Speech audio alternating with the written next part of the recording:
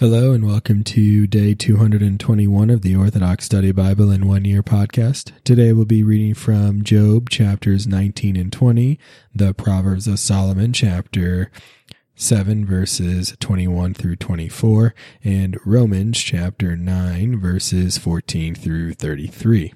Let us begin with Job chapter 19. Then Job answered and said, How long will you weary my soul and take me down with words? Only know how the Lord has dealt with me thus.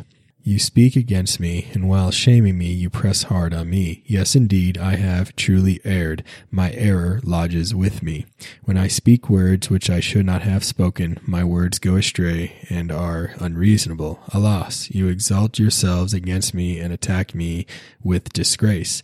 Know therefore that the Lord has troubled me and raised his stronghold against me. Behold, I laugh at disgrace, and I will not speak, nor I will cry out. For judgment is nowhere to be found. I am walled and round about and cannot cross over, for he has set darkness before my face. He stripped me of my glory and took the crown from my head. He has torn me apart on every side, and I am gone. He has uprooted my hope like a tree. He handled me vehemently in wrath and has counted me like an enemy. His raiders came against me with one accord. They encircled my paths and lay in wait. My brothers stood far from me and recognized strangers rather than me. So my friends became unmerciful. My relatives acted as though they did not know me, and my close friends have forgotten me. As for my neighbors and the maidservants of my house, I was a stranger before them. I called my servant, but he gave no answer. Though I begged him with my mouth, I also entreated my wife and summoned the children of my concubines and flattened them. But they rejected me forever. When I arise, they speak against me. Those who know me detest me, and those whom I truly love turned against me. The muscles of my body have decayed under my skin, and my bones are held in my teeth.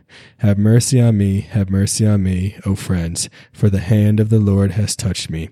Why do you persecute me as the Lord does, and are not satisfied because of my flesh?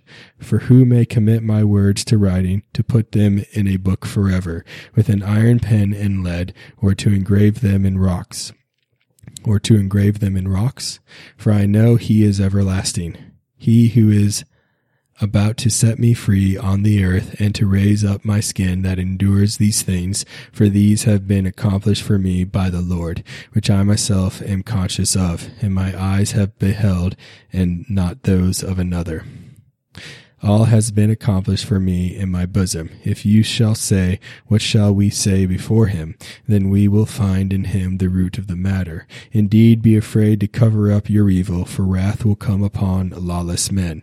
Then they will know where their substance is. Job chapter 20. Then Zophar the Naamathite answered and said, I did not suppose you would answer in that way, nor did you understand more than I. I will heed the discipline of my humiliation, and the spirit of my understanding causes me to answer. Have you not heard these things of old, from the time man was put on the earth? For the gladness of the ungodly is a disastrous fall, and the joy of transgressors is destruction. Though his gifts ascend to heaven, and his sacrifice touches the clouds, just when he already seems to be established, then he shall utterly perish. And those who knew him will say, Where is he? Like a dream he flew away and cannot be found, and he fled like a vision of the night. The eye observed him, but we will see him no more, nor will his place any longer behold him.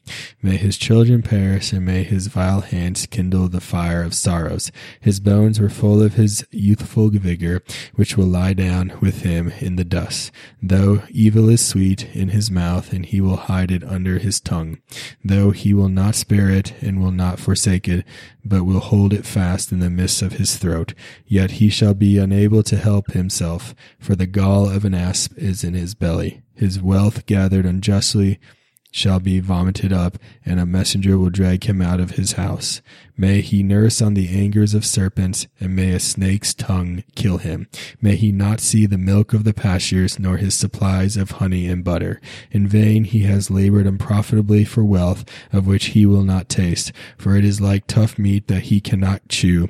For he crushed the houses of many weak people, he plundered their dwelling and caused it to cease. There is no salvation in his possessions, for he will not be saved by what he desired. Nothing is left for him to eat, therefore his good things will not flourish. But when he at last seems to be satisfied, he will be distressed, for every trouble will come upon him. If he were to satisfy his stomach in some way, let God send the fury of wrath upon him, and may he bathe him in sorrows. He will not be saved from the power of the sword. May a bronze bow wound him. May an arrow pass through his body, and may lightning strike his dwelling. May terrors come upon him. May total darkness await him. A fire that will not go out will consume him. May a stranger ruin his house. May heaven uncover his lawlessness, and may the earth rise up against him. May destruction bring his house to an end, and may a day of wrath come upon him. This is the portion of a godly man from the Lord, and the heritage appointed to him from the one who watches him. Proverbs of Solomon, chapter 7, verse 21. So she leads him astray with much conversation, and with snares from her lips she compels him. And being cajoled, he follows her as an ox is led for slaughter, and as a dog to bonds, or as a deer struck with an arrow in the liver. And he hastens even as a bird into a snare, not knowing he runs for his life. Romans chapter 9, verse 14. What shall we say then? Is there unrighteousness with God? Certainly not. For he says to Moses, I will have mercy on whomever I will have mercy, and I will have compassion on whomever I will have compassion. So then, it is not of him who wills, nor of him who runs, but of God who shows mercy. For the scripture says to the Pharaoh, for this very purpose I have raised you up, that I may show my power in you, and that my name may be declared in all the earth. Therefore he has mercy on whom he wills, and whom he wills he hardens. You will say to me then, why does he still find fault? For who has resisted his will? But indeed, O man, who are you to reply against God?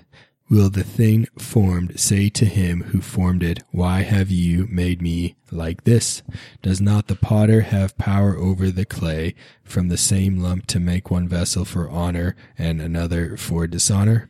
What if God, wanting to show his wrath and to make his power known, endured with much long suffering the vessels of wrath prepared for destruction, and that he might make known the riches of his glory on the vessels of mercy, which he had prepared beforehand for glory, even us whom he called, not of the Jews only, but also of the Gentiles?